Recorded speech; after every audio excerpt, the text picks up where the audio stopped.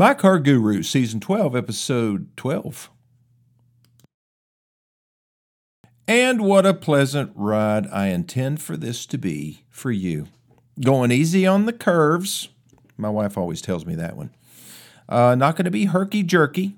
Going to drive with 1 foot on the pedals. Are you a 2-foot driver? My mother-in-law was.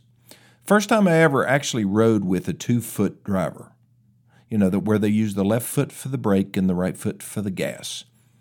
You know, when you're driving a manual, you have to drive with 2 feet because you got 3 pedals. But, you know, you do know this, right? I don't want to offend anybody. The left foot is not for braking. It's just for kind of laying there. So a lot of people don't agree with that, but and maybe even some race car drivers don't agree with that. But for the vast majority of folks, that's what they learned in driver's ed. So I intend to keep this pleasant. Oh, also, do you have your seatbelt on? Do you wear your seatbelt? I remember I used to call my son sometimes on the phone, and I'd hear in the background, ding, ding, ding. Blaine, do you have your seatbelt on? No. Put your seatbelt on.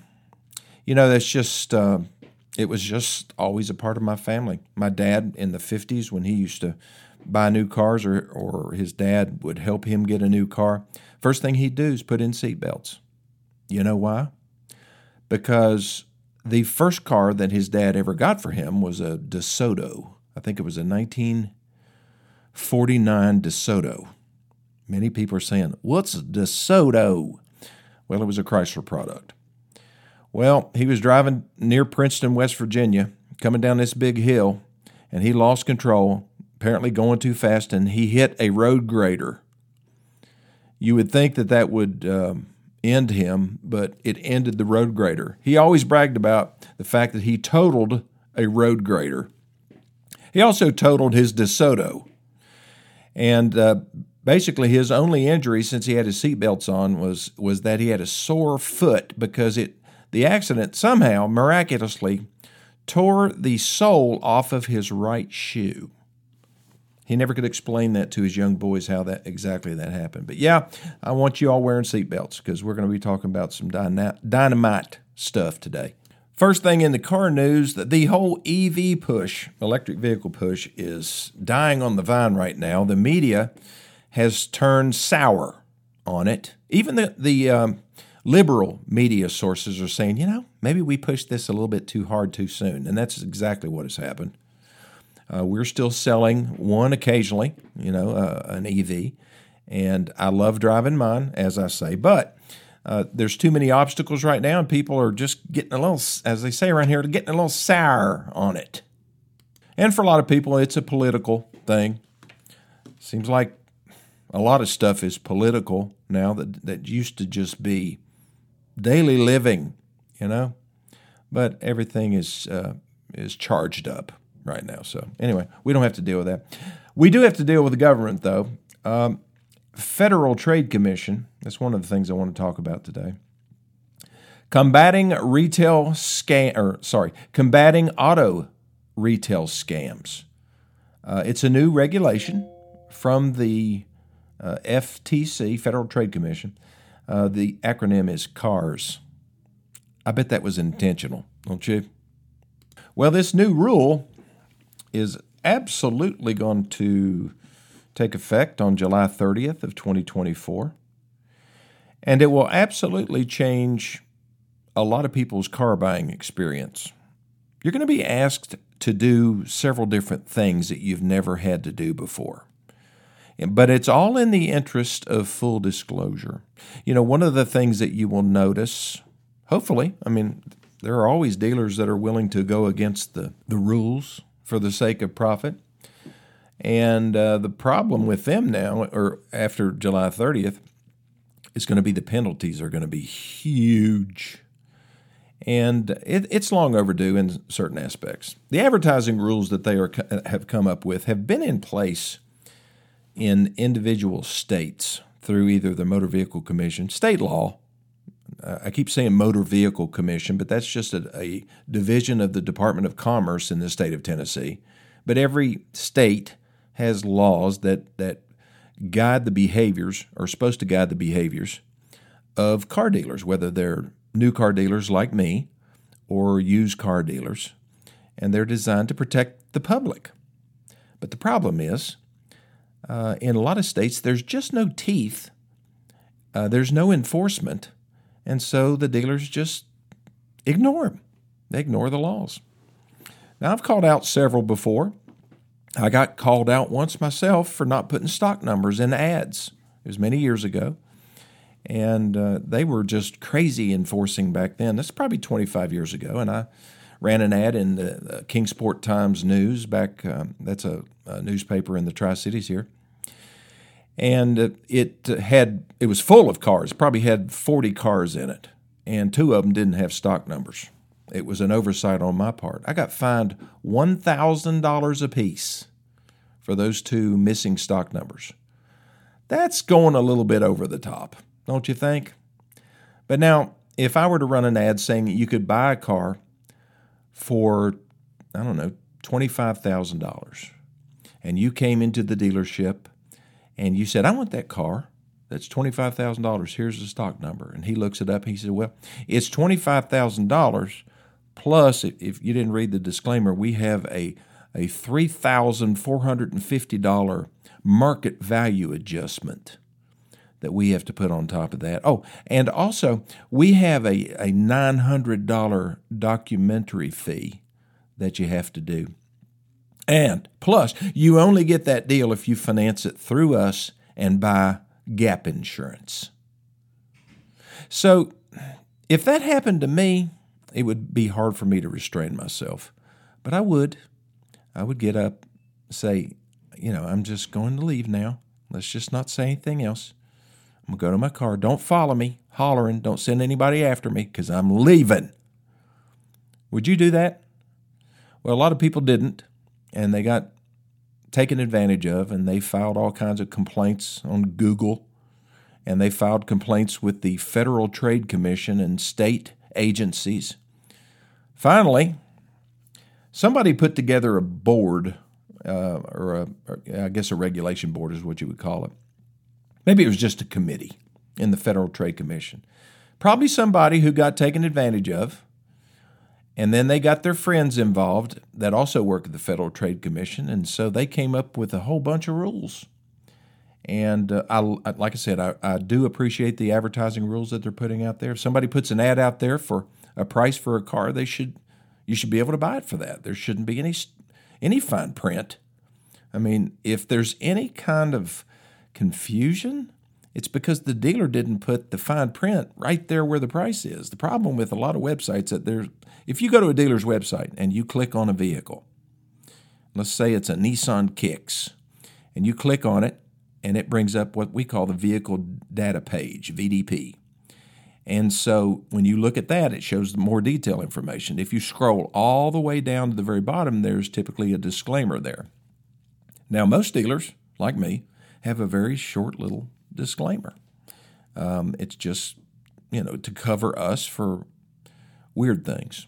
For example, well, it's not that weird, like that the price does not include sales tax, that the price does not include, registration, that kind of stuff. But it should include everything else, shouldn't it? So the state of Tennessee says you're supposed to include processing fees, doc fees, whatever you want to call them, in the sale price that you quote. Well, we do. But there's a whole lot more dealers that don't. So if you go to the dealership, you scroll all the way down, you'll see all kinds of little ads that go into that price. Well, that's just not fair. And it's deceptive. And it's anti-competitive because it makes us look bad.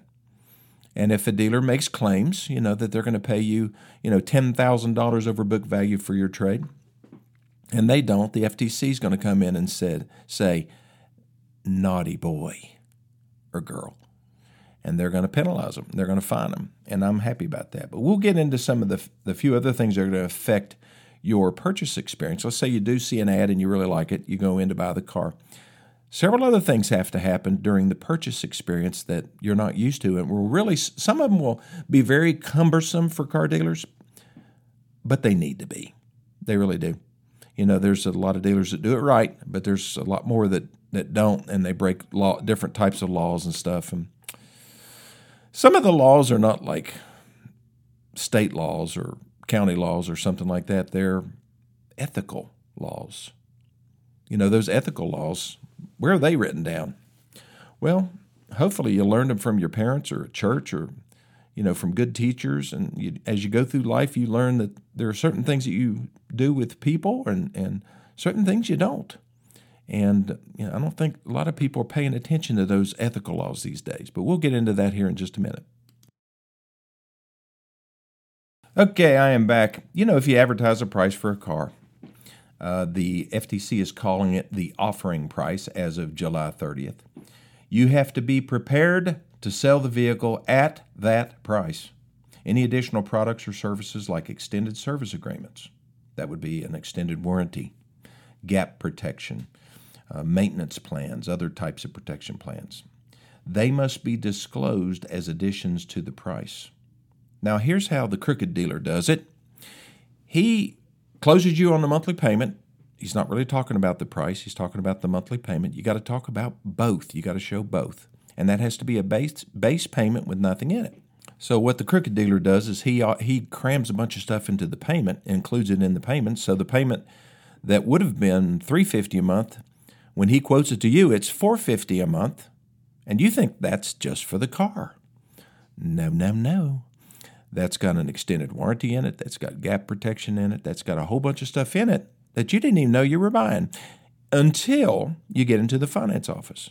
And then that really nice guy in the finance office, he explains all the things that you are getting. Well, sometimes they explain it. If they think you're happy with the payment, some of them don't explain anything. They just print out all the paperwork, have you sign it, which you're not reading it, cram it into a folder or put it on a memory stick, and then send you on your way.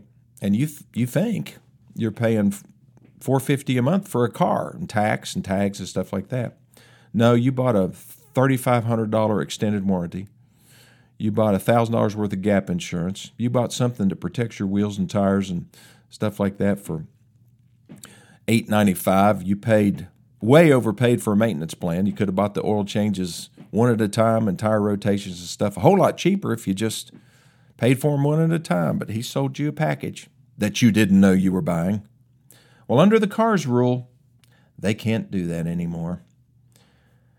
I don't know if dealers are going to stop because of this. It's going to take a really big case of somebody getting big fines to get folks to behave. But what's supposed to happen is all of that stuff is supposed to be disclosed up front before you go into the office to sign any paperwork. The FTC, they view add-ons differently than a lot of people do. They think everything's basically a junk fee. That's what they're calling them. And they're not. We've talked a lot about the value of warranties. I mean, we had one last week where a customer got an engine paid for. The engine shouldn't have failed. I mean, it was pretty close to, it wasn't even our brand, but they brought it to us to work on it.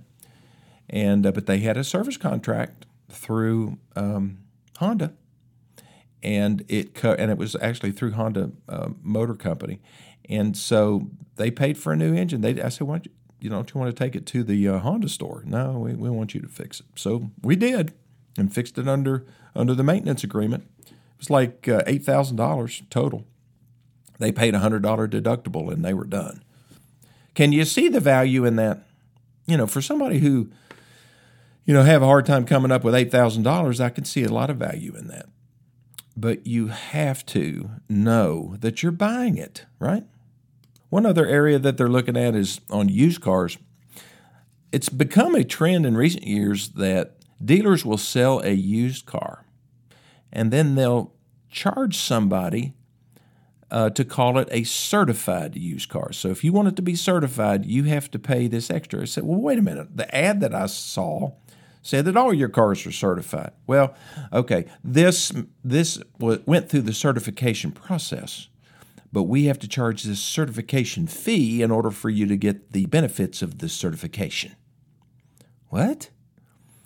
Yeah, that's what's happening in many cases, and the FTC is cracking down on that as well. So you shouldn't have to pay a fee Unless it's a documentary fee or a processing fee that the dealer discloses up front and includes in the sale price.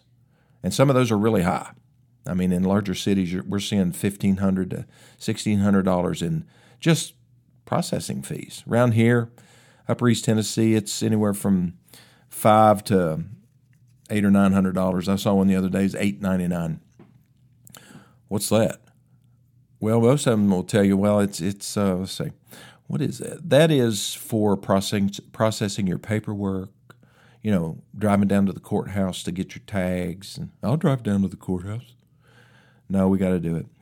And, instead of really saying what it is, which is extra margin, it's just how dealers make extra profit. And, that's what it is. Is profit a bad thing? No. If dealers have to give everything away, a real competitive market, they can't make any money. The manufacturers are cutting their margins. They've got to figure out some way to make a profit on a car. Now I know that some people out there get little violins saying, "Well, car dealers make big money." Sometimes they do. Most of the time we do, but isn't that what we're in business for? Is to make money, to make a return for our shareholders, just like Disney, or bad example, or Walmart, or Target, or any large company. If it's trading on the stock exchange, what drives the stock up or drives it down is how much profit they're making. And many people who own stock and in their 401ks and so forth, they want those companies to be very profitable. I want Apple to be very profitable because I've got a lot of Apple stock. And when they're profitable, when their products are selling, then my stock is going up in value. Well, a car dealership or a restaurant or any other businesses, same thing. I mean, they need to make a profit. That's what they're there for, so that they can pay taxes and pay their employees and have something left at the end, for their families. So, okay, I'll take my last break and I'll be back here in just a minute. Okay, another thing is the FTC is really, really concerned about the protection of consumers' identity information. And so what happens to a credit report after one is taken? If they write down all your income information, social security number and date of birth and your house and how much your mortgage is and where you bank, who do you want seeing that? Well, I don't want anybody seeing it, but it has to be entered into the computer system, and then what happens to it? Well, it should get shredded or stored in a vault. We're required to keep documentation for 7 years in our dealership, but I mean, you'd have to know a lot of codes and have 2 keys to be able to get to your information at Gateway. We built a very secure room when we built our new building in 2007, but a lot of dealerships aren't that way. I mean, they got they got actually file cabinets in their showroom. What's that for? Well, that's where we put our credit apps. Well, that's not good. So how is the FTC going to enforce this? Well, what they're saying and what they normally do is they send investigators and they send undercover people to do the investigations. And they record stuff. So, I've seen several. There was a large dealer group that got in deep hot water and had to pay millions of dollars in fines. And I could say the name of the dealer group right now because they're still in existence. They were on 60 Minutes. And so they got in serious trouble and had to pay these fines because of what I was talking to you about earlier, payment packing, and their non-disclosure of stuff. Now, how did they get caught? Well, that was an attorney general that got them in their state, and it blew up. But now it's going to be the Federal Trade Commission. And, I don't think it's like the IRS that they were going to get a whole bunch of new agents. I don't know how many agents there are in Federal Trade Commission. But when this thing gets announced, they're going to come down hard. And we're supposed to keep all the records for we actually have to keep every advertisement for 24 months so that they can swoop in anytime and check our records. So it's going to be pretty cumbersome for car dealers, but I think for the most part it's good for the consumer. It's a lot of stuff that I've been wanting to see happen in our state through the Department of Commerce that just didn't happen. You know who sits on the Motor Vehicle Commission? Car dealers. Now, I think some car dealers should be on the Motor Vehicle Commission, but I don't think it should be all car dealers. I think you should have some bankers and lawyers and school teachers and other people there that can look at this business and say, that may look good to a car dealer, but that looks pretty crappy to me as a school teacher. So I don't think that's a bad thing. So anyway, July 30th, the world will be fixed when it comes to buying a car. We can only keep our fingers crossed and hope that's the case. So if, in the meantime, if you need some advice about buying a car, selling a car, trading one, getting automotive service, you got a big dilemma with a blown engine and you don't know how to handle it. You just don't know whether to trade the car as is or fix it and then trade it. The dollars and the cents don't make sense to you. They probably will make sense to me, and that's why you need to give me a call. 423-552-2020. Send me a text or an email to lennylawson2020@gmail.com, and I'll put you on the path to financial success in your car life. And I'll see you next time.